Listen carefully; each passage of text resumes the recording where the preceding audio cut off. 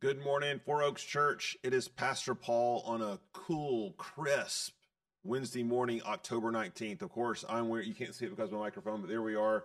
My University of Tennessee proud hoodie. Been just waiting for the moment to break this out. Number one, because it reminds me of the weather of the hills of East Tennessee. But of course, most importantly, we're still reveling in the victory of the Vols over the evil empire, Alabama Crimson Tide, and Nick Saban. And we're going to enjoy it as long as we can. It's a ride. We know that the ride ends at some time. That's the nature of college football.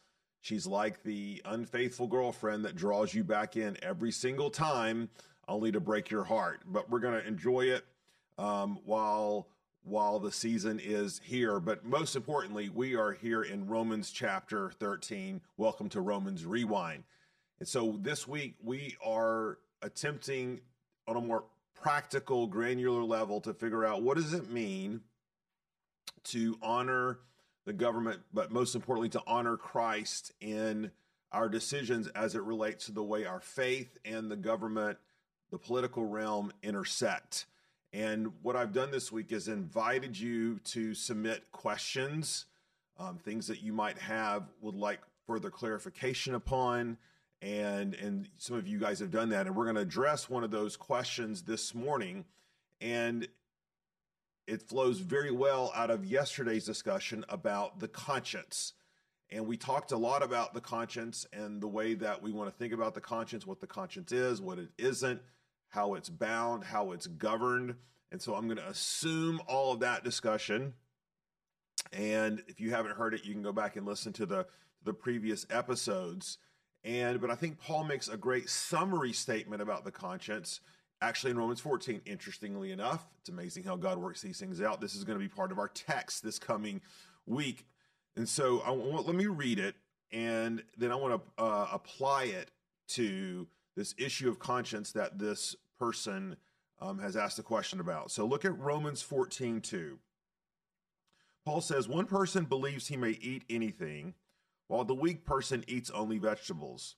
Let not the one who eats despise the one who abstains, and let not the one who abstains pass judgment on the one who eats, for God has welcomed him. Who are you to pass judgment on the servant of another?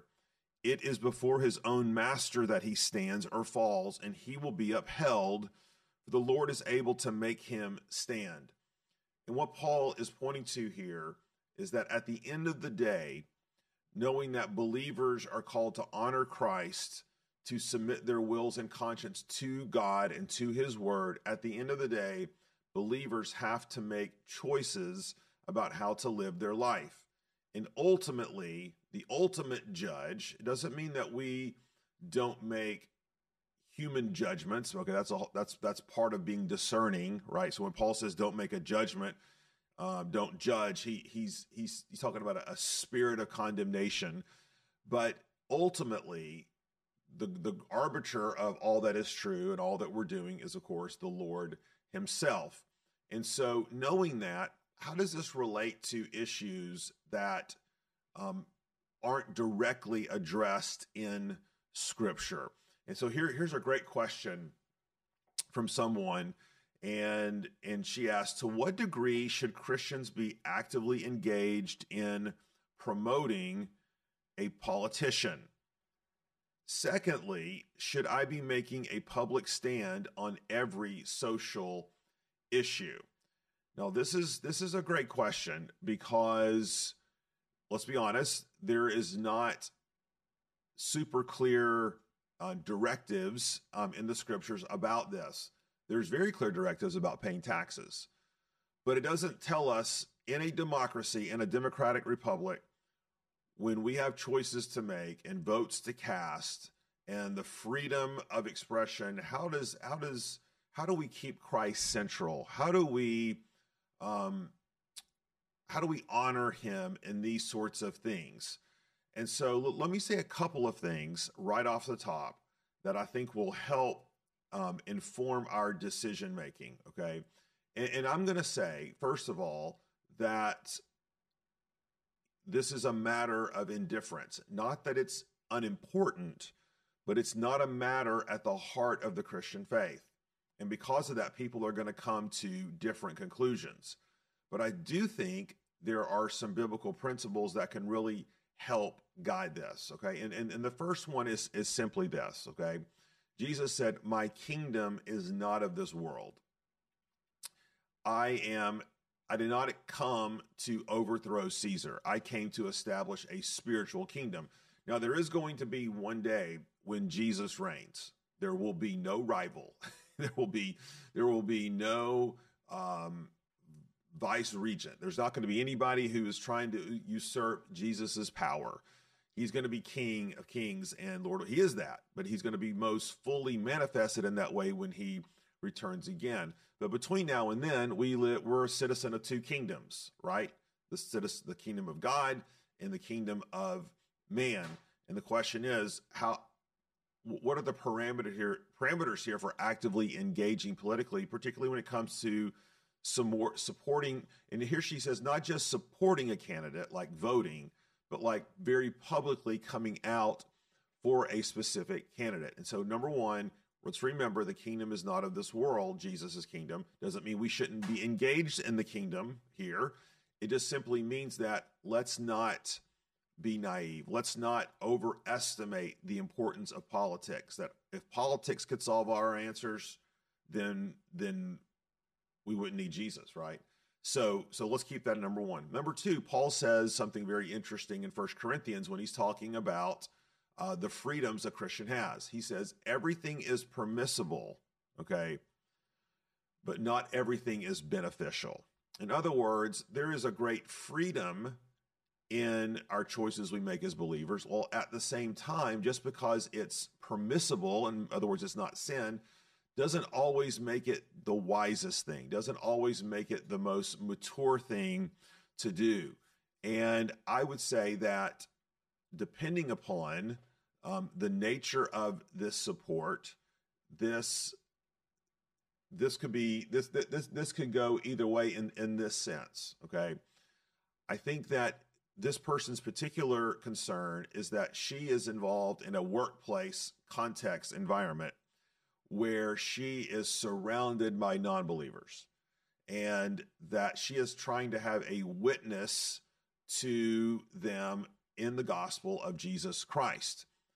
They also happen to be people who are of a different political persuasion of her.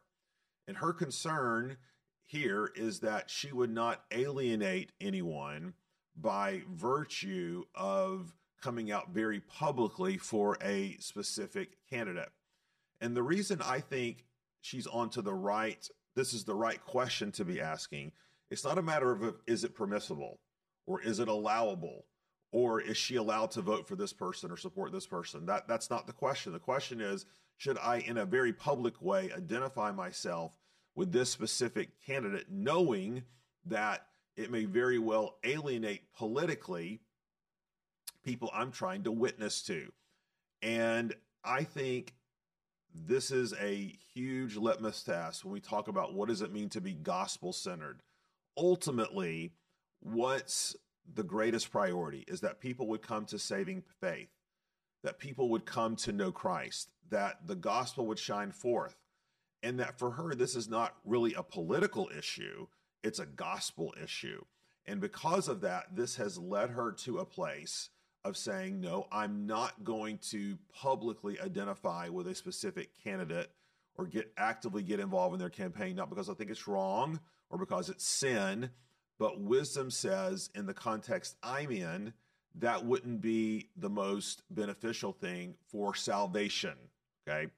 And I think that is, I would wholeheartedly agree with that approach. Now, her follow-up question, I think, really taps into the fear that's associated with this. Does this mean I'm being a coward? Does this mean I'm not taking a stand? And again, I think it's important to separate political figures, even the political process at times, and what we would call biblical issues, spiritual issues. So there's a whole host of issues that the Bible, I believe, is very clear about. The sanctity of life, for being one, the oppression of the poor, for the upholding of good for the flourishing of society and neighborly love. These are all things that the scripture speaks over and over and over about. And so I don't think not taking a position for a public candidate means we don't take positions for other social issues. Racism is another example, right? The scriptures are crystal clear on these things. Now, I think there is a way to do that that is certainly winsome and engaging. But at the end of the day, we have to be ready to speak to issues that we see the Bible being very clear about. Now, that's the principle. There's a strategy, though, okay? So what if this person goes and slaps stickers on her workspace that promotes every particular social cause, knowing that it might also alienate the people she's trying to reach? That's a trickier issue. Again, I would say is the ultimate concern we have for the gospel and for Jesus, or is it for a particular social issue? The social issues are very important, but remember, they're downstream of faith in Christ. And so there is, I think, a way that we could prioritize social issues that Christ is obscured. Christ is not clearly seen. The gospel is dimmed, and that what people perceive is our concern for that issue versus our concern for people's hearts. And again, this is a matter of wisdom. It doesn't mean that she shouldn't speak to things when asked, or that she shouldn't be engaging with other people or use those social issues as a platform and an entryway into the gospel. But I would say that, remember from our sermon a couple weeks ago, we want to be humble Christians, right? We don't want to be people who walk with a sort of cultural swagger or arrogance, knowing that we too are sinners saved by grace, and that non-Christians are going to behave, guess what, like non-Christians.